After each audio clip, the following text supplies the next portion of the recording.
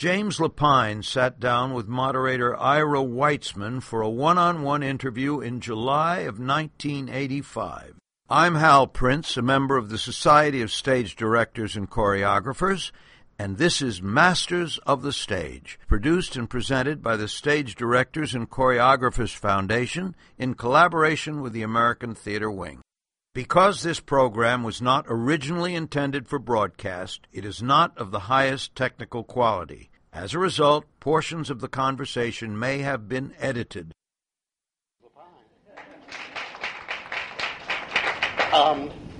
Starting at the obvious place, how'd you get into the theater? Well, I did do Jack and the Beanstalk when I was about 10 in Mansfield, Ohio. It was probably my first foray into the theater, and then I wisely left it. In high school, I think I was in one production as an actor, and then I didn't do any theater at all for a good long time. It's kind of an odd route, but I majored in history in college and then got interested in art and went on to graduate school, basically to stay out of the draft, and in design. So I have a master's in graphic design and photography, and I came to New York, and I was a page at NBC, and many waiters' jobs, and ended up doing a lot of photography work, and I worked in architecture for a while, and then I started doing graphic design work freelance, and I got a job designing a magazine that comes out of the Yale School of Drama called Yale Drama, or Yale Theater. So I went up and met Robert Brustein, who was then running the theater department, and he hired me to, along with Rocco Landesman and Robert Marks, who were the editors, to design the new Yale Theater, because they were really tired of the Yale graphic designers who are very corporate. It's kind of a funny story, because I didn't really have a portfolio, so I kind of made up a portfolio to kind of get the job. And once I was there for a year doing that and working at the Architectural League, Bob Brustein said, why don't you come up full-time, and you'll do all the graphics for the theater and all our posters and all our sales tools. So I moved up to New Haven, and I also taught a course in graphic design in the drama school for theater administrators and directors. And they have at Yale then, I don't know if they do now, it's called the January Work Month. So when January came, everyone who was involved in the school did something different than their area of expertise. It's actually kind of great. And my students said, you should direct a play. And because I was very interested as an audience member in Robert Wilson's work and Richard Foreman and Meredith Monk and all the kind of, I was a very downtown kind of guy once upon a time. And they were doing, the usual productions, not to say anything derogatory about it, but you're Chekhov, you're this, you're that, and I just thought, well, why don't they do something a little different? So for this January Work Month, where actors, get clothes, everybody did something different. My students said, you should direct a play. And I said, well, if you can find a play for me to direct, I'll direct it. And one of the students came up with this play called Photograph by Gertrude Stein, which was 5 acts, and it was only 3 pages long. It was one of her poem plays, and I said, oh, well, this is really cool, okay. And the next thing I knew, we were just I had my yoga teacher in it. We just kind of grabbed whoever we could around to be in it, and because it was called Photograph, it was great. So I used all my images and took photographs as the set, and I got a huge rear projection screen, and we found this theater in downtown New Haven, and they worked on it in different capacities, and people we knew around school came, and I tried to get Bob Brustein there. He didn't come, but the New Haven Register critic came, who actually now is a critic for Variety, Mark Lynn Taylor, and he gave us actually a really nice review. And then Lee Brewer was coming up to the school to teach, and he said, oh, why don't you do it in New York? And I said, we don't have any money. And then a friend of mine said, oh, Jasper Johns is a big Gertrude Stein fan. So I wrote Jasper Johns a letter, and he opened the mail, and there was like $5,000. And so suddenly we came to New York. I mean, this is really actually kind of a good story because it really tells you anybody can work in the theater. And we, for casting, this is really dopey, we put signs up all over Soho saying if you want to be in a show. So that's how we cast it. The yoga teacher was still in it. And we just cast these people off the street. It was a non-equity production in a little place that's no longer there called the Open Space Theater in Soho. And then I had another friend. I had a lot of friends in the art world who said, can I be of some help? I said, well, maybe you could get some critics to come. So she called up the lead critic of the New York Times who had just kind of come into the position, a guy named Richard Eder, who was there for a very short time. And he knew less about the theater than I did. So he didn't know who I was, but he thought he should. So he came down to review it, and this is one of these fairy tale stories. I got like a half-a-page rave review in the New York Times, and I suddenly thought, well, I don't think I'll do graphic design anymore, and that's how I started in the theater. But now you're one of the few directors who's also equally known as a writer, and who's also directed your own writing. How did you get into writing? Well, the funny thing is, when you do graphic design, you read, you're supposed to, everything that you're typesetting. So I was reading all these Yale theater magazines year after year, and they'd always have plays in them. So I read a lot of plays, and this woman, Lynn Austin, and Mary Silverman, Lynn has passed away, but a group called Music Theater Performing Group. Music Theater Group. They came down and saw the show, having read the review in the Times, and said, you can do anything you want. And I thought, okay. And one of these things that interested me was a series of dreams that I had read in a Jung book called Man and His Symbols. So I sort of created that piece as I started to write it. Now, I wasn't much of a writer, but that's how I started writing. And I actually found that I enjoyed writing. And it's real ignorance is bliss. I had nothing to lose. I had no career ambitions. I was working then over at Fashion Institute of Technology teaching design, and it was just a lark. And I think if I had been educated in the theater, I probably wouldn't have been very good at it. But because I had no frame of reference for what I was doing, I wasn't plagued by all of this information of other people's work, and I just did what I did. And so they encouraged me to write this piece, and I wrote that piece, and then... Where was 12 Dreams done originally? It was done originally at a church on 90th Street, called the Open Eye, I think. Yes. Yeah.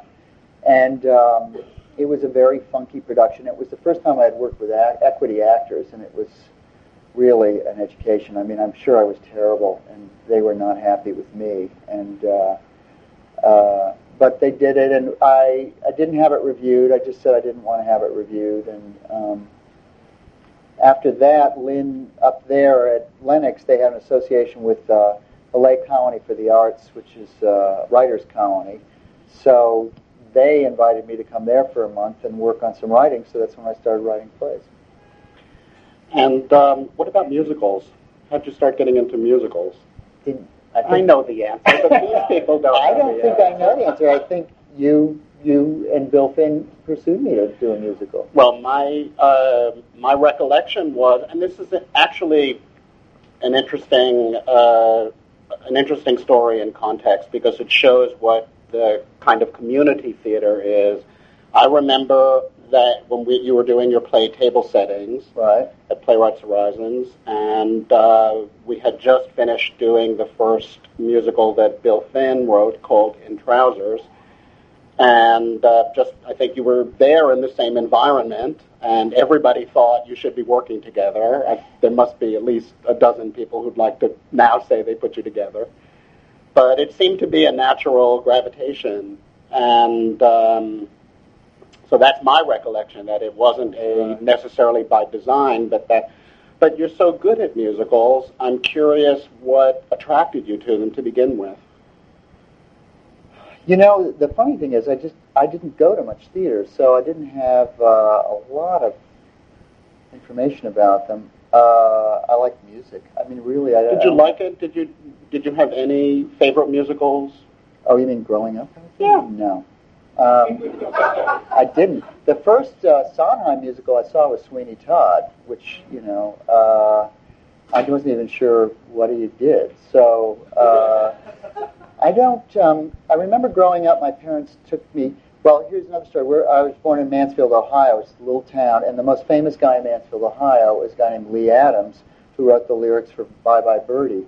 So we drove all the way from Mansfield, Ohio, to New York to see our favorite son's show, Bye Bye Birdie, and so that was the first musical I ever saw, and it had a kind of personal thing to it because of this guy who came from our hometown, So, but I saw a few musicals. We moved from Ohio to Connecticut when I was growing up, but no, I have to say I've never had a favorite musical. My sister directed me in Carnival. I saw that. My sister actually is 10 years older and taught in my high school and was actually the drama teacher, oddly enough. So, no, I have nothing interesting to say on that subject. And Bill Finn was just a maniac who pursued me to the point where I just finally said, sure, I'll direct. I don't know why he was coming after me to direct a musical.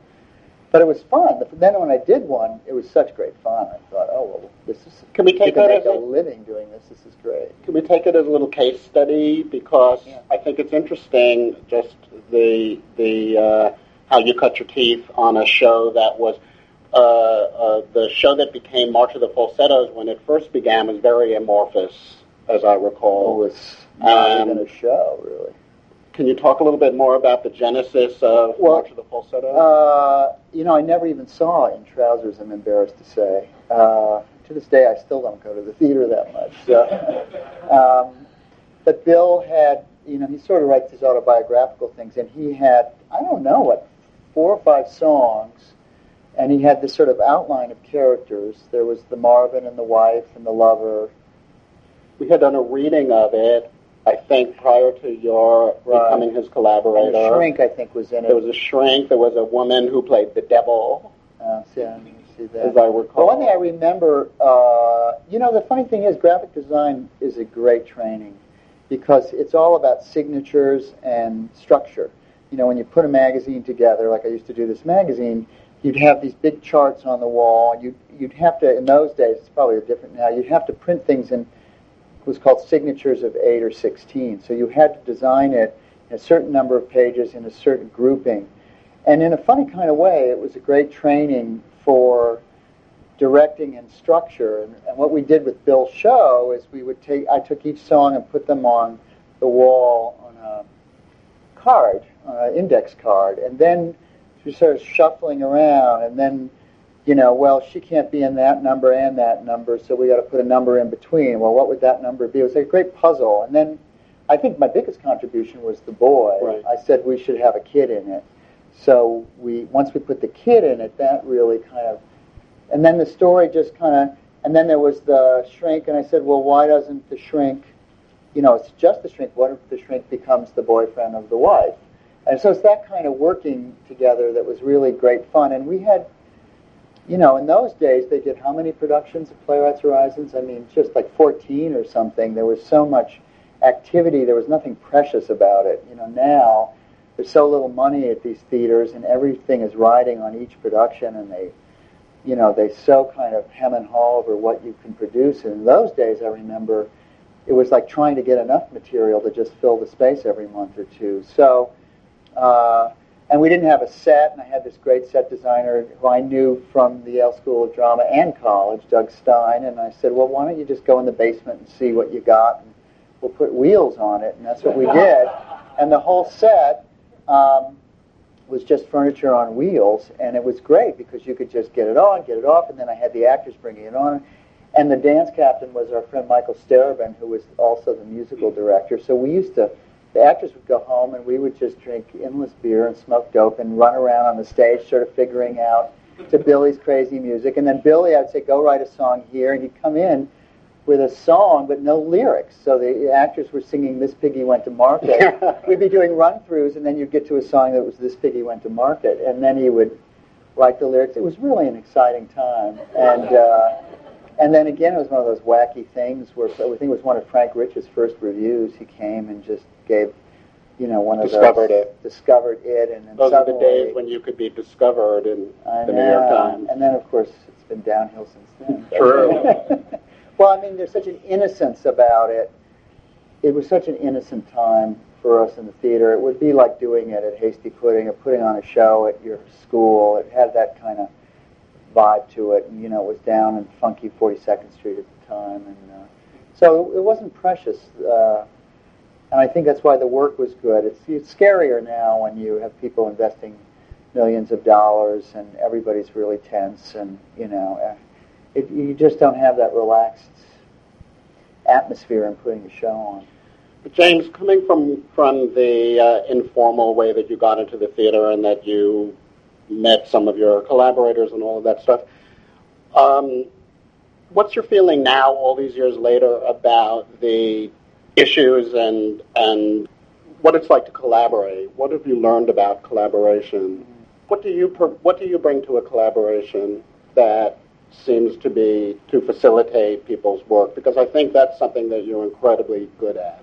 Well, I think everybody has an individual gift. I'm sure everybody here, or director, everybody brings something else. So one of the things is finding material that suits what you do and that you have a passion for. And I think a lot of the problems with directors today, unfortunately, is they want to work. And if you want to work, you sort of got to take what you're given. And I had the luxury of just following my own kind of voice and footsteps, where I see a lot of directors who are just, they have to hone their craft, so they end up having to work on things that maybe they're not initially drawn to. So I would say, trying to find a way to be passionate about something, find its reason for being.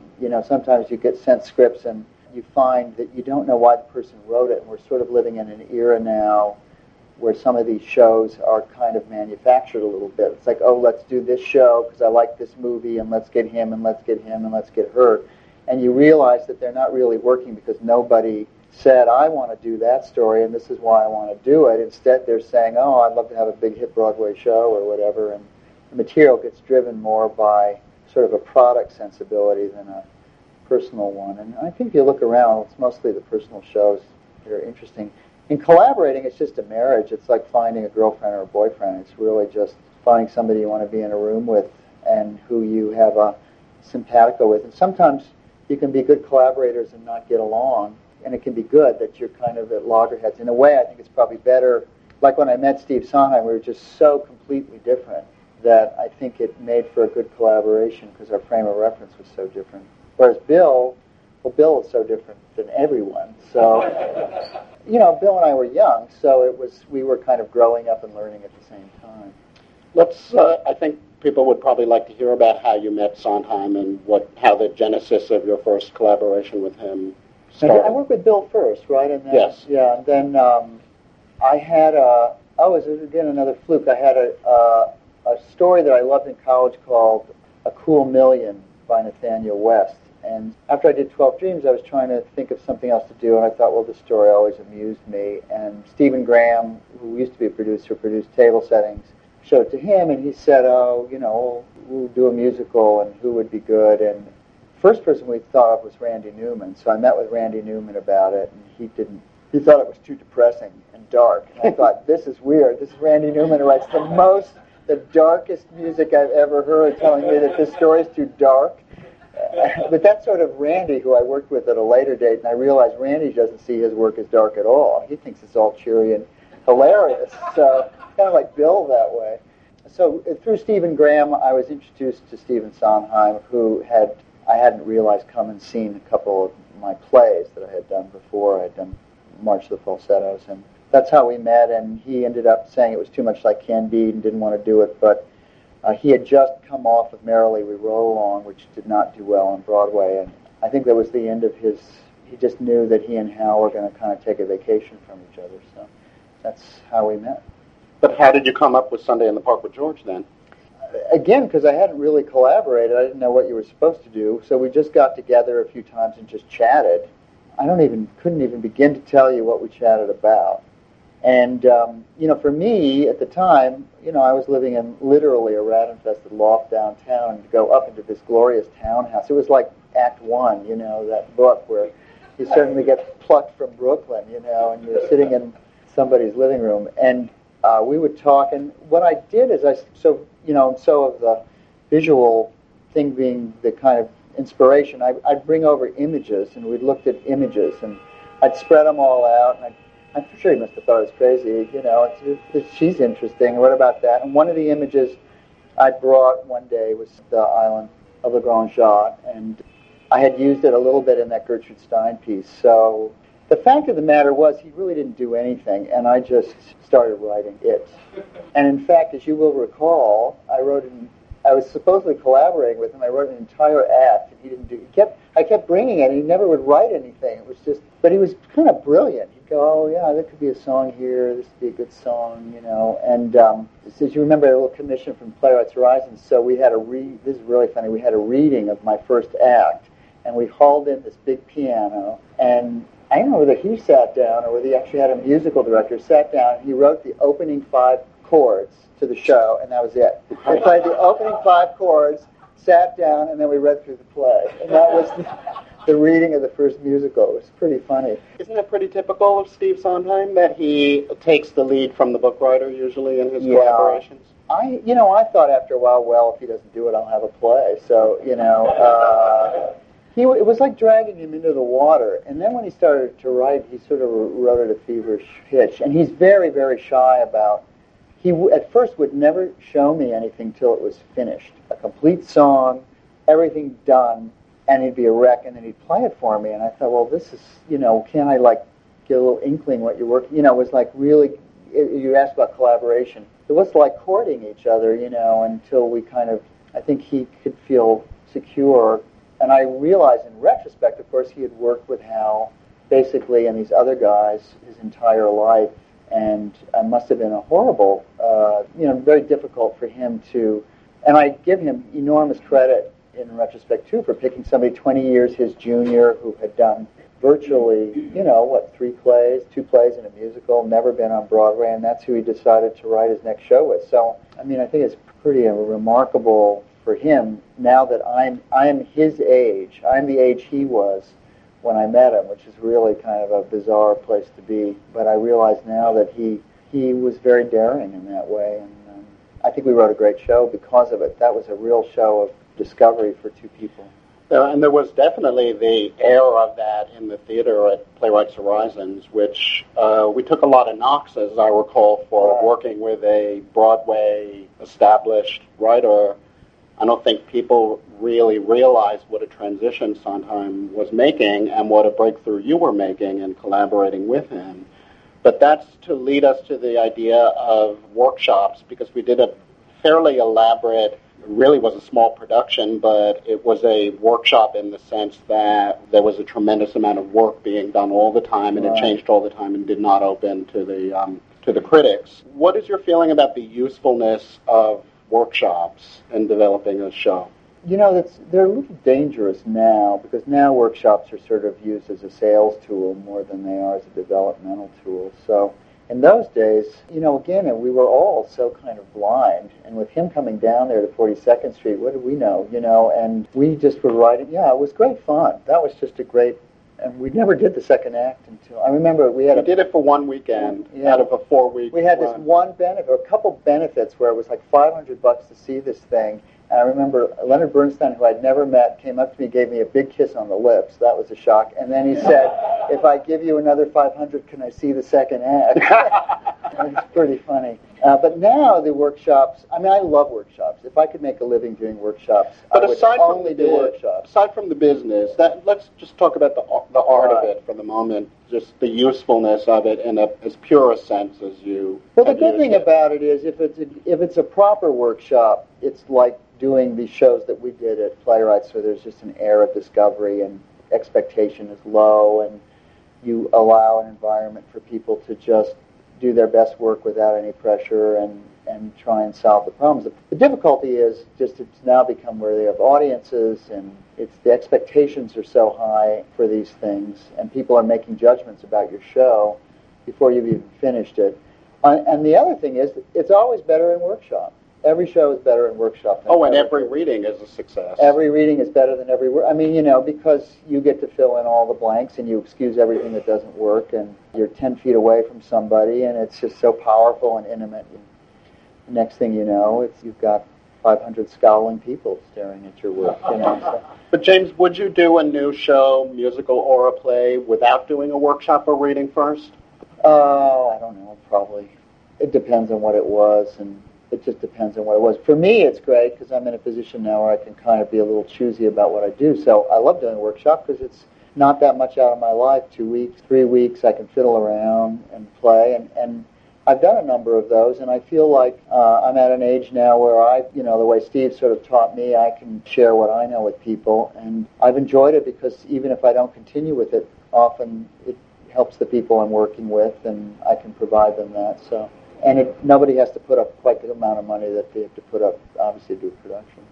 Let's talk about Into the Woods for a minute because it's currently playing on Broadway. Actually, that was a show that also began its life at Playwrights Horizons through a few readings, and it's had 3 productions, hasn't it? I mean, that you've directed, the Old Globe in San Diego, and then the original Broadway production, and this current one. So this is another unique situation, a director who gets a chance to work on a show over the course of years in 3 different versions.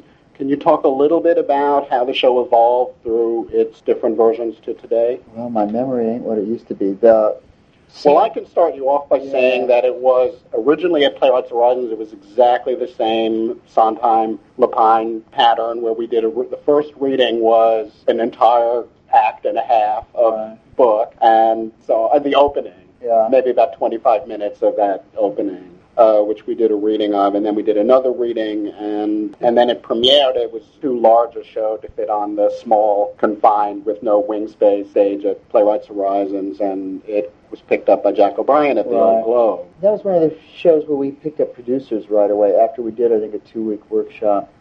Well, it just kind of grew and, went through a lot of changes. What was the impetus for doing it to begin with? Do you remember that? Yeah, I definitely remember that. It's funny because talking about collaborations and relationships. When we were working at Playwrights Horizons on Sunday, Steve, I won't mind me saying this, he said to me, we went out to dinner, he said, I want you to do the next show. And it was like, we haven't finished this show. I know, but I want to do the next show with you. It was a really kind of strange and, wonderful and scary moment. I don't know what that was about. Once we did Sunday, we were immediately in mode, and it was kind of weird because we had an offer to do a movie of Sunday in the Park, and I was desperate to direct a movie, and he didn't want to do the movie. He wanted to write the next show. I look back often and think, well, maybe I should have, I wonder what it would have been like if I had actually done the movie instead of the show. But obviously I'm thrilled to have done the show. And then we started hunting around for a show to do, and, it's funny how strange.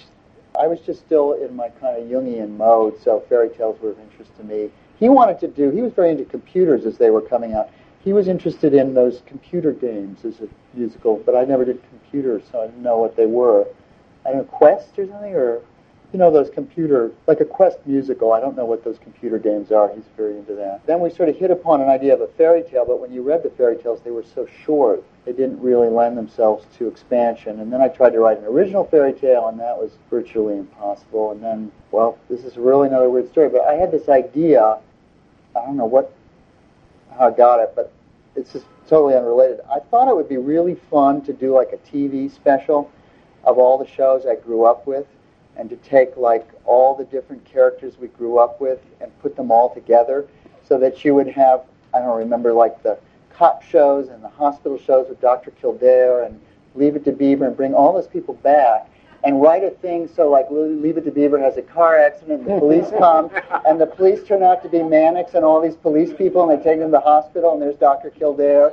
And I told Steve this idea. He said, that's brilliant, He called up Norman Lear, so the next thing I know, I'm like pitching this idea to Norman Lear at Steve's house, which was a whole other anecdotal, bizarre story. But Norman Lear said, "Gee, that's such a wild idea, Sure, let's do it." And Steve and I looked at him and said, "Well, we don't really want to do it. We just thought it was a good idea."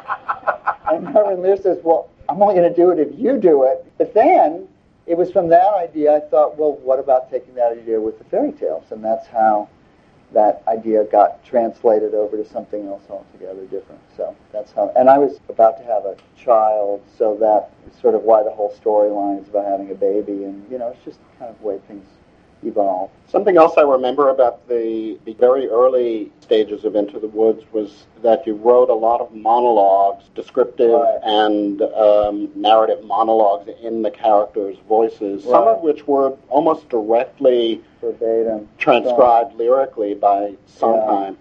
Just in shows that I've worked on with Sondheim as well, that seems to be a way that he functions well, and as I said before, follows the lead of the book writer. I mean, what I learned from Steve is he's a total collaborator. He takes from you completely and also gives you input, and it is sort of sometimes like, he'll remind me, say, oh, that's a great line, he goes, you wrote it. I mean, it's, if I could just stand on a box, I mean, when I read things, and particularly Ben Brantley of the New York Times, I mean, I don't care if people don't like your work or whatever, but it's such an ignorant, he just is ignorant on the subject of how you make a musical, and the fact that you could actually separate the book from the music, like some guys over on East 49th and the other guys over on, West 49th writing a show, it's just insane. Whether you like it or not is another issue, and he's totally right in his thinking on the subject, but to try and assess the responsibilities is, on a good musical, I think, is insane. But you've got an Andrew Lloyd Webber who writes your music before you write the book, which is in many ways they become more separate entities. So I don't know, but with Steve anyway, to take nothing away from his genius, which he is incomparable in the American musical theater, I mean, he's created it. But one of the reasons he's great at it is because he's chosen the people he chooses to work with and understands how to create those brilliant songs the way he does. They're so integral to the story. And as far as I'm concerned, a book of a musical shouldn't be good. I don't mean good in the sense, it helps you get from song to song to song, and I'd just soon get rid of the book in a way. I'm lucky because I'm directing it, so I could be a little magnanimous about it. And when we did Passion, as you will recall, it was much more music. And he came to me, I think very wisely, and said, there's too much music. You need the book. The book is a respite from the music. The book gives an audience a chance to rest from the music. And he was right, so we actually chucked a lot of the music, and I wrote the book for the purpose of the songs. It's a musical. That's what it's supposed to be, It's a kind of a curse, isn't it, in the musical theater? And I don't think you're alone. The composer, and if the composer happens to be the lyricist too, it's often labeled the Sondheim musical. Oh, yeah. The composer gets the lead credit. That's the longevity of a show. Would I rather it said Sondheim? I'm sure, but, that's to be expected. It's what you buy into when you do a musical, and I don't have a problem with that. And I think what makes me angry about it is I think fewer and fewer people want to write books for musicals, and I don't know any librettists who make their living and career as a librettist anymore. And it's such a thankless task. And frankly, if I weren't directing the shows, I don't even know that I want to do it. But I think it's sad because I think we need to be encouraging people to hone that craft, because that's the craft that's going to make great shows. And not every show will be based on a movie then, It's just the number of original ideas for musicals have to come from people who are writing for musical theater, and I think everyone needs to encourage that, just because I think the musical theater is our American art form, and I think that's what's unique about it, and that's what needs to be, we need to foster. Sorry, I told you I was going to soapbox. I'll get off it now. You're one of the few people, you'd really count them on one hand, who have directed and written your own shows often. Do you find yourself ever in conflict with yourself as a director, writer, as you're doing both jobs? Well, you remember when I started as a playwright directing, it was really hard. But then you have an Andre Bishop around, or when a musical I have you around. You need somebody to bounce off of. I don't know that I'm in conflict. Sometimes maybe I don't understand what a problem is, whether it's the book or the direction. And if there were more, different people doing it, that would be easier to solve. On the other hand, I think I work out what I do while I'm directing it. I discovered that by having other people direct. I had another person direct a play of mine a couple seasons ago at Playwrights, and my wife pointed out, you don't understand, that's how you write your show. You need to be in there every day, working on it, changing the lines, finding out what works. It's just how I've learned. So It wasn't anything against the director who did it. I just realized that it's for better or for worse my process. So I would say for better in your case, because my observation is that you have a remarkable objectivity that a lot of people would not be able to have as an editor, and it's very hard. You become, I think a lot of writers become wedded to every word and every syllable and everything and find it difficult to cut and edit. Sometimes it's the other way. You end up butchering your own work because you've just got to be, I'll be objective here. And, it is hard. But getting back to Into the Woods and the current production, were there things that you wanted to do differently in the current production or rethink? Or what was the idea about reviving the... I'll be perfectly honest. People say, why'd you revive it? I revived it because I wanted to make the money. It's that simple, and I thought of everything I've done in my life, this is the show that's earned me money, and it's had a wonderful life in stock and amateur theater, and I knew if we revived it, it would help keep that alive, and it wasn't like I've got to go back and redirect the show. It was, I love the show, and I thought, rather than go make a TV show or go make a movie I don't want to make, why don't I take something that I love and give it more life. So that's really... But you did not take the easy way out. You gave it a new production. Oh, yeah, it would be too boring to just remount it. And by the way, I think it would have been a disaster. I think the only reason it's going to, hopefully have a life is because it's so recent that for people to come back, there has to be sort of new thing. But I have to say, in retrospect, there were things, I made a lot of mistakes on the old Into the Woods. So it was great to have the chance to redo it, particularly as a director. I made a lot of mistakes. The set, it's one of those lessons where the set sabotaged me in the theater, and we had this big, whirling 360 Phantom of the Opera thing. It never went away, and you couldn't stage anything around it. And I don't blame the designer because I was all for it at the time. And that was a terrible production, but there were a lot of things I didn't solve. The funny thing about it is, though, was we were basically trying out on Broadway and opening on Broadway, there was a lot of, I was so stressed and pressured that we cut a lot of things, we threw a lot of things out, there were different endings that we didn't give chances to, and I thought, well, great, now we'll go back and we can dug up all that material, and I thought we can now try all that, and the irony is pretty much we discovered that we had made the right decision. What I thought was going to be a sort of rewritten, restructured piece turned out to be pretty much the same. And then Steve is going, well, you're just changing it because you want to change it, it worked, these things worked, and it was true. It was a little bit of a struggle. It was a struggle to get him to kind of rethink a couple of the numbers, and, it was a very pleasant experience, actually. It wasn't artistically the most challenging thing to go back to something, but it was really actually it was a kind of gift to be able to go back to something 15 years later and kind of have another shot at it. You described your visual sense as being a stimulus for your directing. I would extend that idea to that your directing style is very cinematic. You're also a film director. Has your theater directing influenced the way you would approach a film? Well, I think about if I had done Sunday, I probably would have done like Moulin Rouge. I can't do Moulin Rouge anymore. In a way, as a director, you kind of, I'm locked now. I don't know if I can make a good movie. I can make a good movie, but I don't know that I haven't become an animal of the theater, and whether I'm working on a movie now, trying to write it, and I'm filled with self-doubt. I just don't know. I don't know. The camera is such a different medium, and it's like being in tech every single day. I'm too conservative a person, I tend to put the camera where I know I get what I need, and I'll do this. I know the craft of it, whereas the sort of Baz Luhrmann types just kind of don't give a shit and throw it in the air, and that's why their films, I think I love them, are kind of much looser than I don't seem to get the material that's loose either, so I'll keep trying. It's a challenge, and you're so dependent on all these other people. You got the cinematographer who's lighting it, and you can't tell what the hell it's going to look like. You're looking at it, and it's like, you pretend, you look to the camera, you hold the thing up, you do that. I swear, you don't know what the hell you're looking at. It's impossible, because they go, well, we're going to stop it down 2 stops, and I know photography. Okay, and we're going to flash the film. And there are these other people who stare at this video monitor, which I don't like to do, because the actors want you right there near the camera. But most directors actually are just there, like, across the street, watching. And I find it so not being engaged in the process to be across the street staring at a TV screen. So, I don't know. It was the one thing in the world I wanted to do, was to make a movie, and so it's sort of funny that I haven't cracked that one yet. What about, you've done a couple of plays that maybe we could compare and contrast a little bit, something like a revival of The Diary of Anne Frank. Was that something that was your idea to do? Were you approached to do that? No, it was my idea, actually. And then I found out some producers were also interested in it, so we sort of joined forces. What attracted you to that? Boy, I don't remember why. I don't know how I became interested in doing that.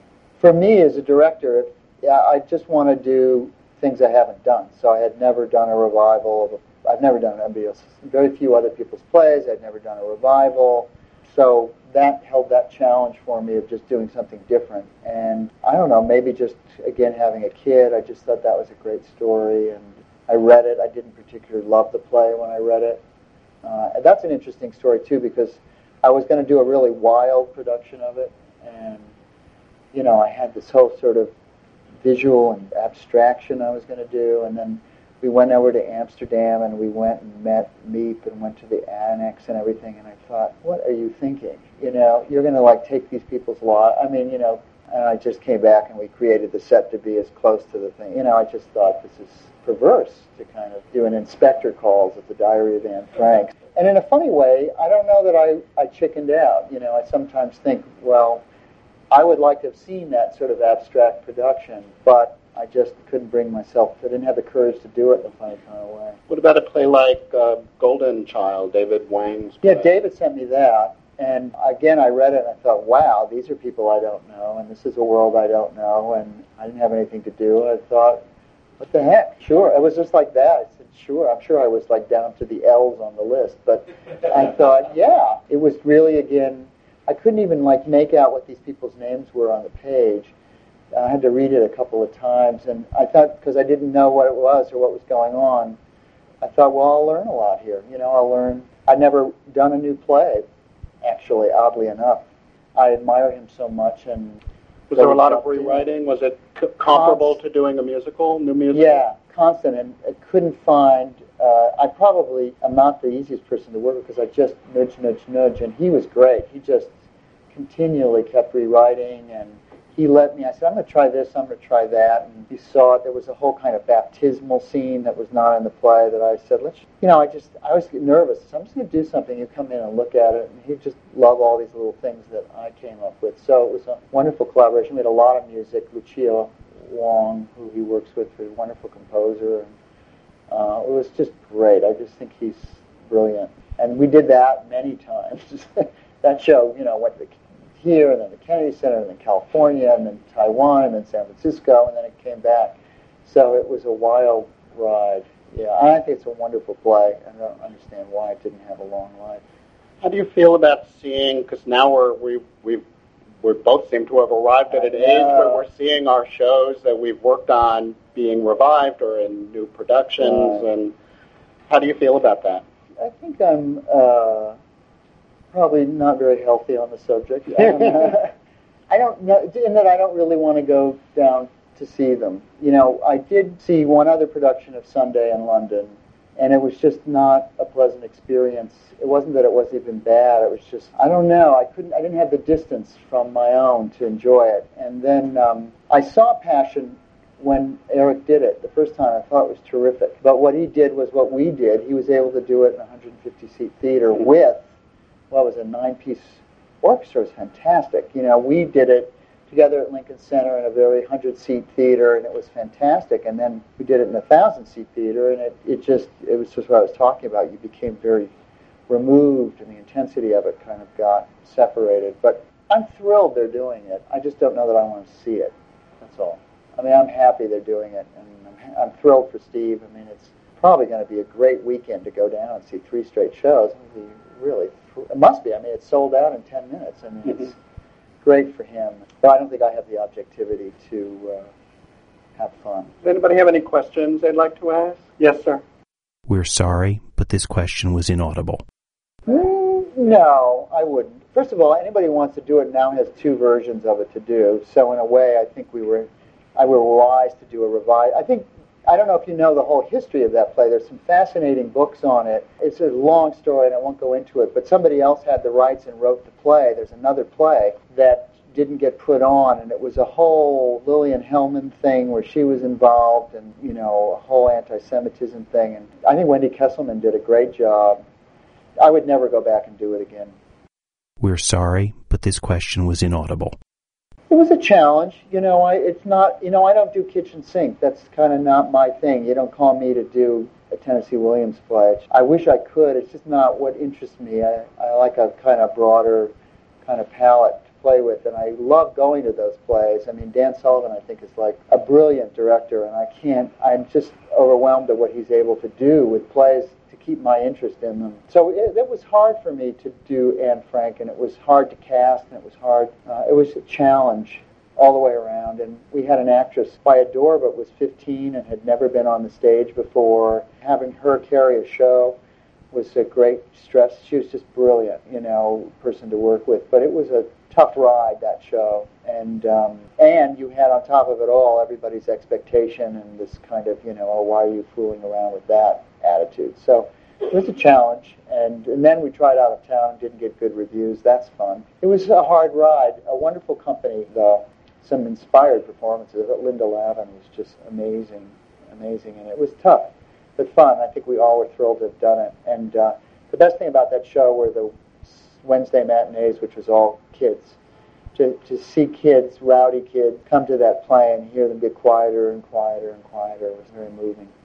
And I know people from the original weren't too fond of our production, but I'm sure, how could they be? It's the same for me going down to Washington. It's just, you have your own experience in life, and that's what's great about the theater. It's different. It's different when it's done, and you can't compete with the past. You just have to do your own version. Yes. We're sorry, but this question was inaudible. Yeah, I don't know that you have a collaboration in film, unless you're like, who are those brothers, the Coen brothers, which I think their movies are brilliant, and they have a theatrical collaboration in film. I think Baz Luhrmann does. I think there are a few people who do. The guy who did Opposite of Sex, I thought, was just an incredible movie, but it's just, can't imagine. We're sorry, but this question was inaudible. Well, it's not non-collaborative. I mean, you collaborate with your editor a lot, but that's after you've already made the movie, and no, it's collaborative. It's just, you don't create on the spot on a movie, because you've got to know that, 5 trucks are going to pull up to 43rd Street tomorrow. So you only have, 6 hours of light, and you can only work, how do you collaborate under those circumstances? You just don't.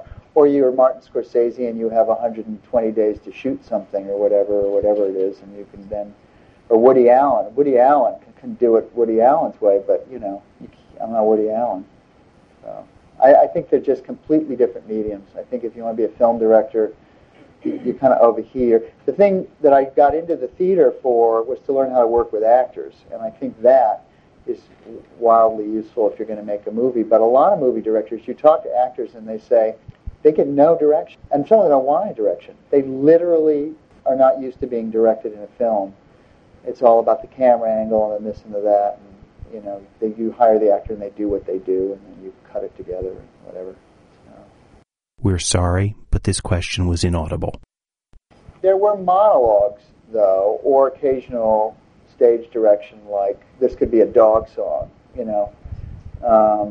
and there were some monologues, and I remember bringing in the first 6 pages of that to Steve, and he was sitting there, and then where he chose to put that opening number, the title song, was just, I just thought, wow. I mean, I don't know how he knew where to put it, and he knew exactly where to put it, and he talked about how he was going to do it and why you had to have. He said, this is really arty, what you've written, so we need to give people a kind of razzmatazz number to make them know that it's okay, they're going to have a good time. I mean, it was practically like a surgeon, He never wrote the song for I don't know how long, but he would go through the pages and go, make notes and go, yeah, I think this is where this song would be. And he chose the title for that show, and he was like unbelievable the way he took what I wrote and created what he created.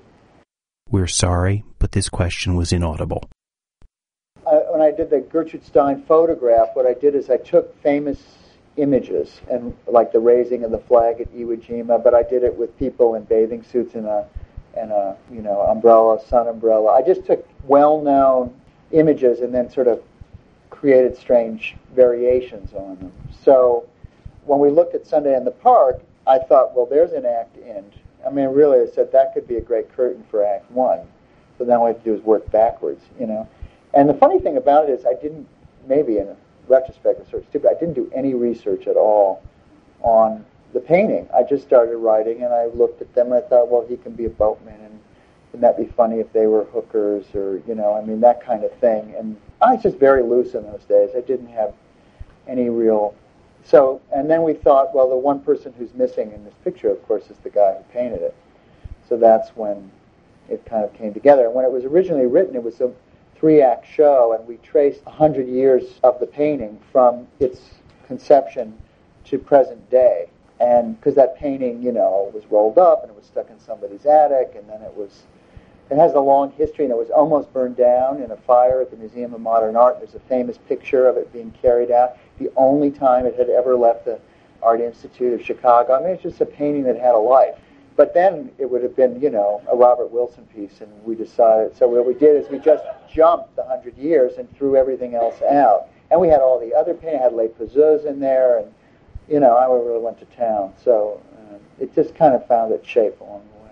Can you talk a little bit more about it? Because the actual structure of a show like Sunday, because the first act and the second act are, you know, in many ways like two one-act plays linked. What was the impetus to approach it that way? You said you worked backwards. Did you know how you wanted it to end? At the very end, not really. It was a little kind of gerrymandered, that piece, that way. I don't remember, to tell you the truth. I don't know. I know there was the 100-year thing, and then when we took the 100-year thing, you needed a thread, and that's where the baby came in. The baby, because there's a big box in that image, which, if you read, some people, it's very funny, they say it's like a pretzel stand, and they were making pretzels, and other people said, no, it's a baby carriage. So, you know, I don't remember. That's a long time ago. I don't know how it happened. And I had gotten from Scott Shukat a New Yorker article on Mae West that he thought Alan Menken and I should write a musical. So I read the New Yorker article. And I had, you know, Mae West is never one of anybody I had any attraction to until I read this article and discovered what a kind of wild and amazing person she was outside of that frozen persona. And so I just called Claudia up, you know, and said, gee, is this a subject that interests you or whatever? And did you know her from I never Sideways? really, I had seen her in Blown Sideways Through Life, which I just, to this day, think is one of the great theater pieces. And she came in, and it was funny because she really tried to write a play. You know, she was trying to write, you know, and then she met, and then she fucked, and then she did this. And I was reading, I go, you know, this isn't working. You know, what you need to do is... And she so resisted putting herself into the story. And then the other thing I did with her, I said, is don't worry about the structure at all. Don't worry at all. You know, let's just, like we did with Bill Finn, let's have an idea here, an idea here, an idea. I'll put it together. She never wrote anything sequentially at all. She just wrote this kind of skit. It was like skits, and this idea, and that idea, and that idea. And then what I love to do is then do that, and then we did the cards on the board, and the hole here, the hole here, the hole here. And then I said, I really want to do this with as few people as possible.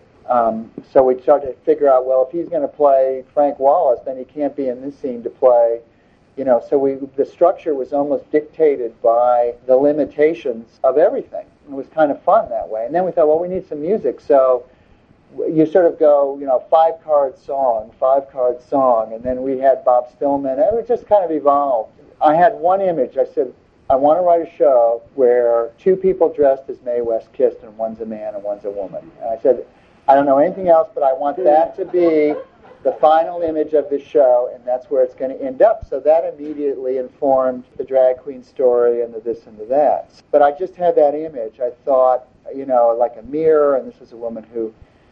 And I'm fascinated by that drag queen thing, and why would a mannish woman inspire men to dress up to be a mannish woman? I don't know. The whole thing was just like trying to wrap my head around, and I thought, well, there's a subject here somewhere.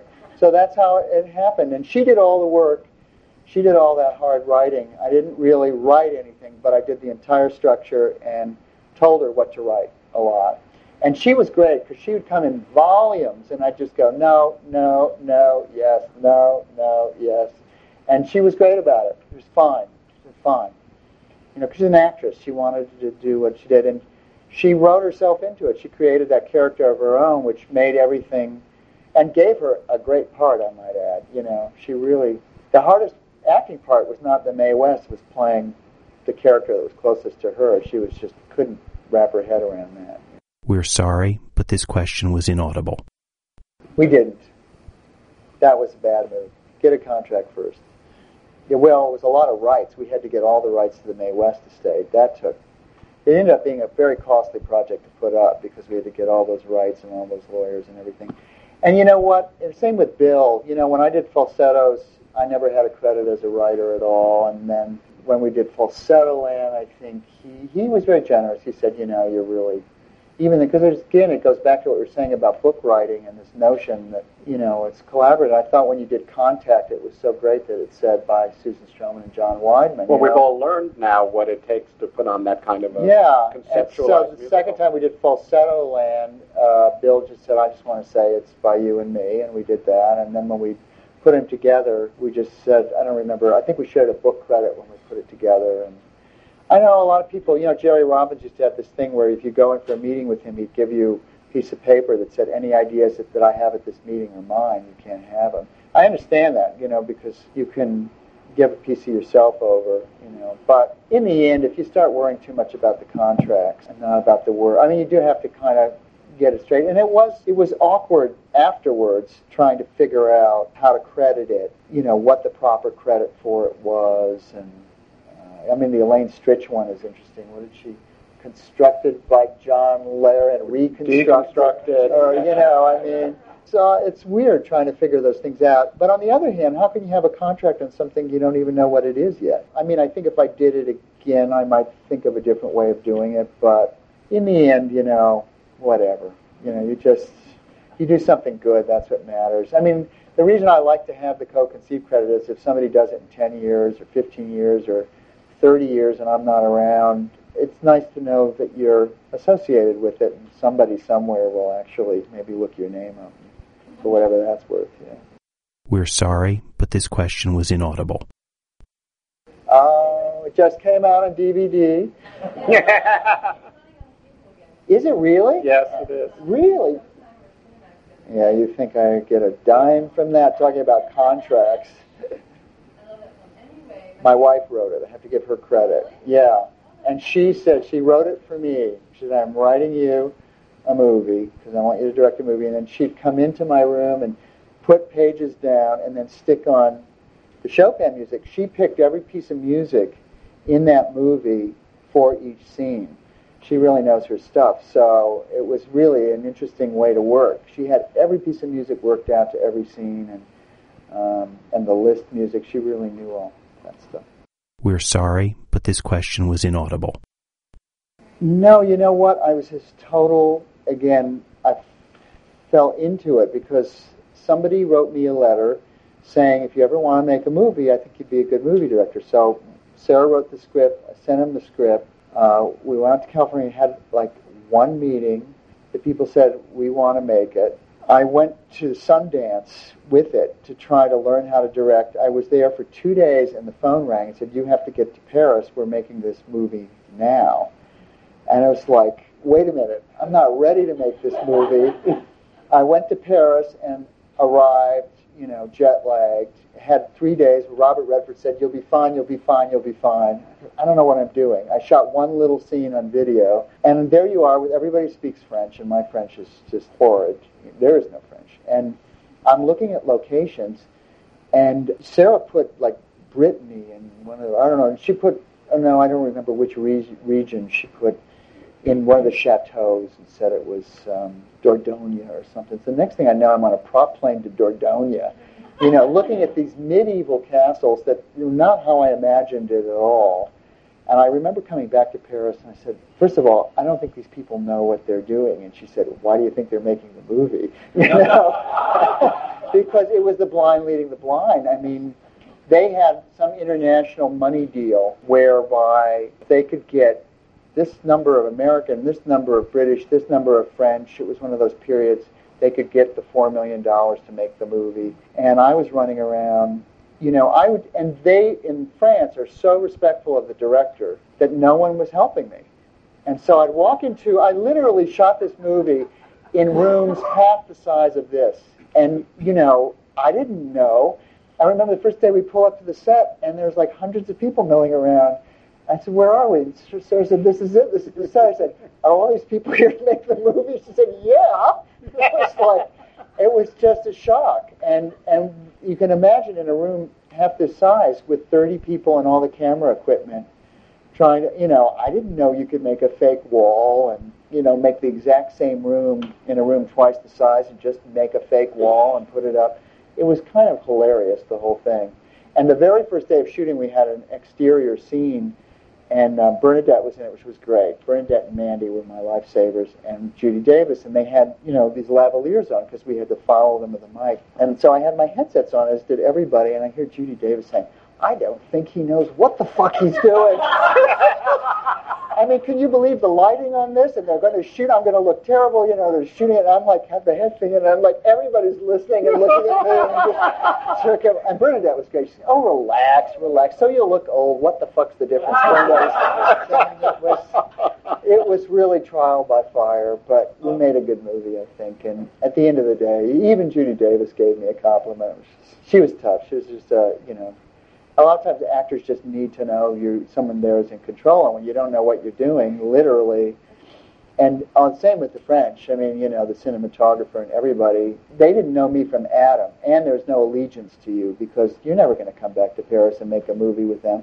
So the allegiances were all to the wrong people. It was really, and having to give all the direction through a translator was really, really hard, because you never knew really what they were saying. And then I had a friend who came on as an extra one day who lived in France, and she kept saying, "You're telling him to tell us this, but he's not telling us this. He's telling us this."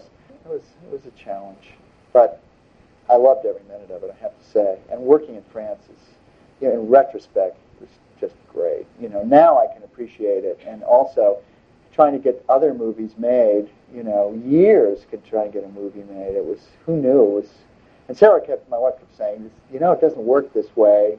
Really wild. It's happening so fast. It was too fast." We have a time for a couple more questions, if you have any. We're sorry, but this question was inaudible.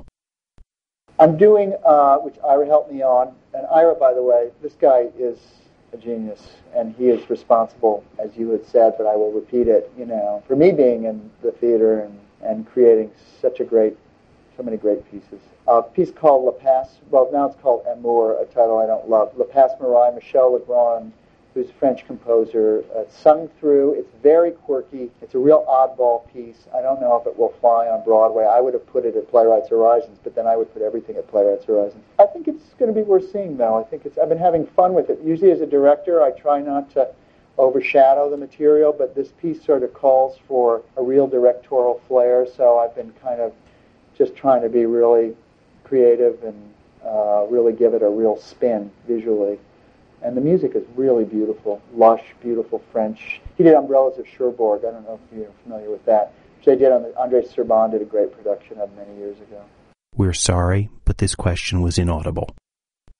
Andre Bishop, I told you the first group came to my show, and then Andre I met because of my Yale relationships. I went to a reading of Wendy Wasserstein, who's a great pal, and Andre was taking tickets at the time. And I met him, and when I went off to this writer's colony and wrote a couple plays, I sent them to him, and he just said, "Sure, I'll do one of them." And so he's been a kind of great patron. And beyond that, it just depends on the project. With Steve Sondheim's show, our three shows, we never had a producer until we had written it, which is great.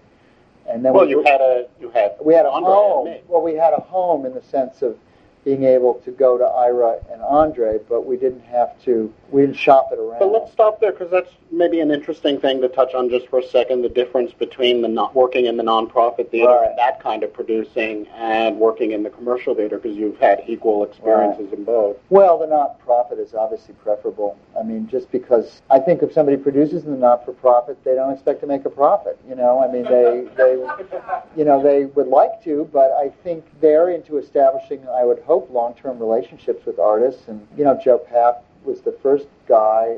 Andre and Joe Papp were the sort of first producers I had contact with. And when you do the commercial theater, nowadays in particular, it's just so many groups of people, and it's a lot of consortium. I was lucky because because of Steve Sondheim, really, when we did Sunday at Playwrights, the Schuberts came, and the Schuberts are one of the rare people who can just write a check, and they're wonderful. They just leave you alone. They do not ever, in my experiences with them, impose any creative input, and they leave you alone, and so that was a glorious experience.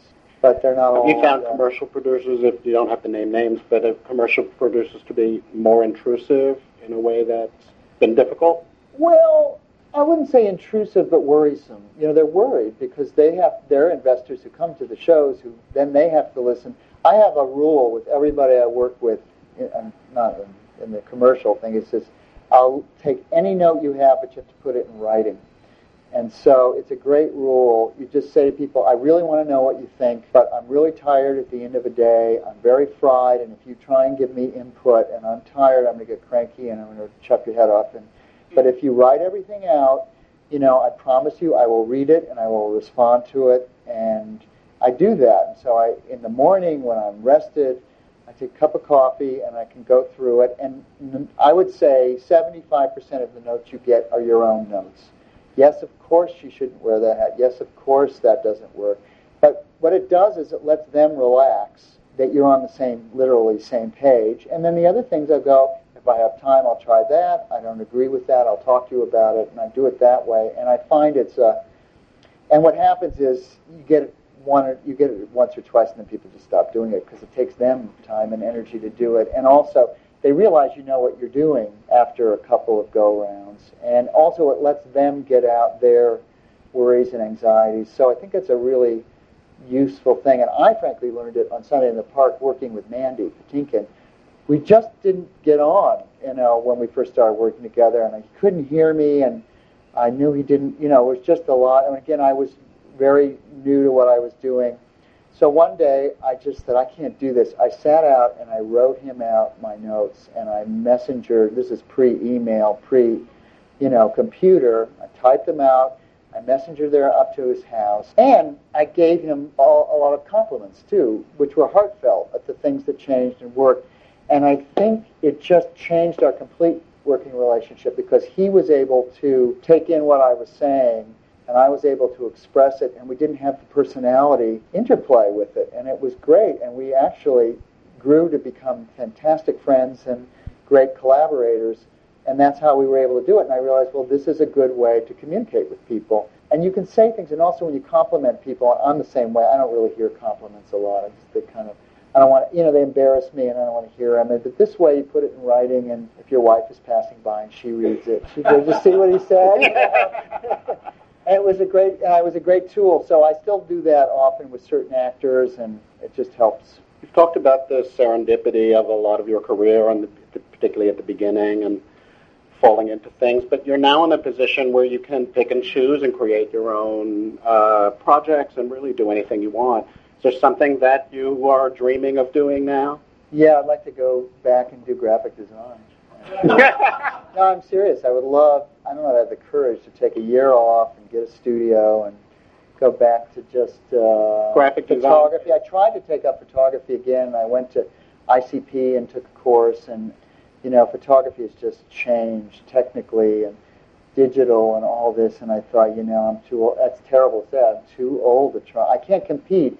I don't see anything, I don't see a void out there, that I could fill. So I would like to do fine art again. But I can't, like Donald Margulies does wonderful collages, and he also started as a graphic designer, but I don't have the time to do it along with everything else. So that, I think, is what I'd like to, that's my top of my wish list. So. One more question. We're sorry, but this question was inaudible. Well, you know what I learned, because again, I had no training and that was hard. There is the language and vocabulary you have to learn, but I learned that, I say this to every actor, everybody comes from a different training, and you've got the Yale people here and, the Stella Adler here, and so what I do the first week, I tell them, I don't give any direction at all, basically. I just let everybody do what they want to do. Because the minute you start, when I first started, I had everything worked out. I knew what I wanted. I had written it. I knew how I wanted the line read. I knew where the emphasis on the line was. I was like taking them, and of course, they rebelled and then I realized, well, if you tell them nothing or very little, then people get really hungry. Oh, was that good, or did I do that? And they start coming to you, and everybody's all over the map because you got this one this one's off book, and that one's like reading, and it's a great thing to sort of see where everybody goes. The people who do their homework come in with what they think they should be doing, and then I slowly start drawing them into what I feel my vision for it is. And also, often people will do things like what I learned as a writer-director is get that line reading out of your head because somebody else will come up with a better line reading. And so if you create an atmosphere where everybody can kind of and some people don't like it. They want to be told where to go, when to cross, and others, so it's just about trying to create an atmosphere where the most creativity can be born and everybody can have their moment. And that's my own.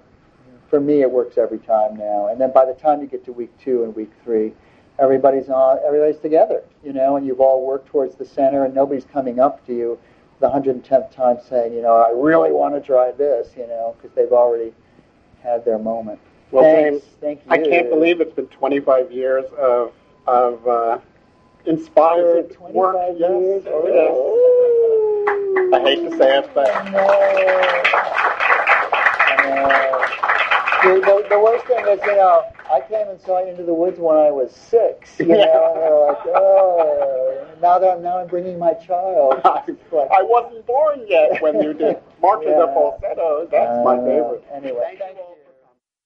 Again, this is Hal Prince, and thank you for listening to Masters of the Stage. This program was made possible by support from the Society of Stage Directors and Choreographers, the National Labor Union celebrating 5 decades representing the needs and aspirations of its members, online at ssdc.org. The online series is presented in collaboration with the American Theater Wing, dedicated to illuminating how theater is made through the words of the people who make theater. Visit them online at americantheaterwing.org.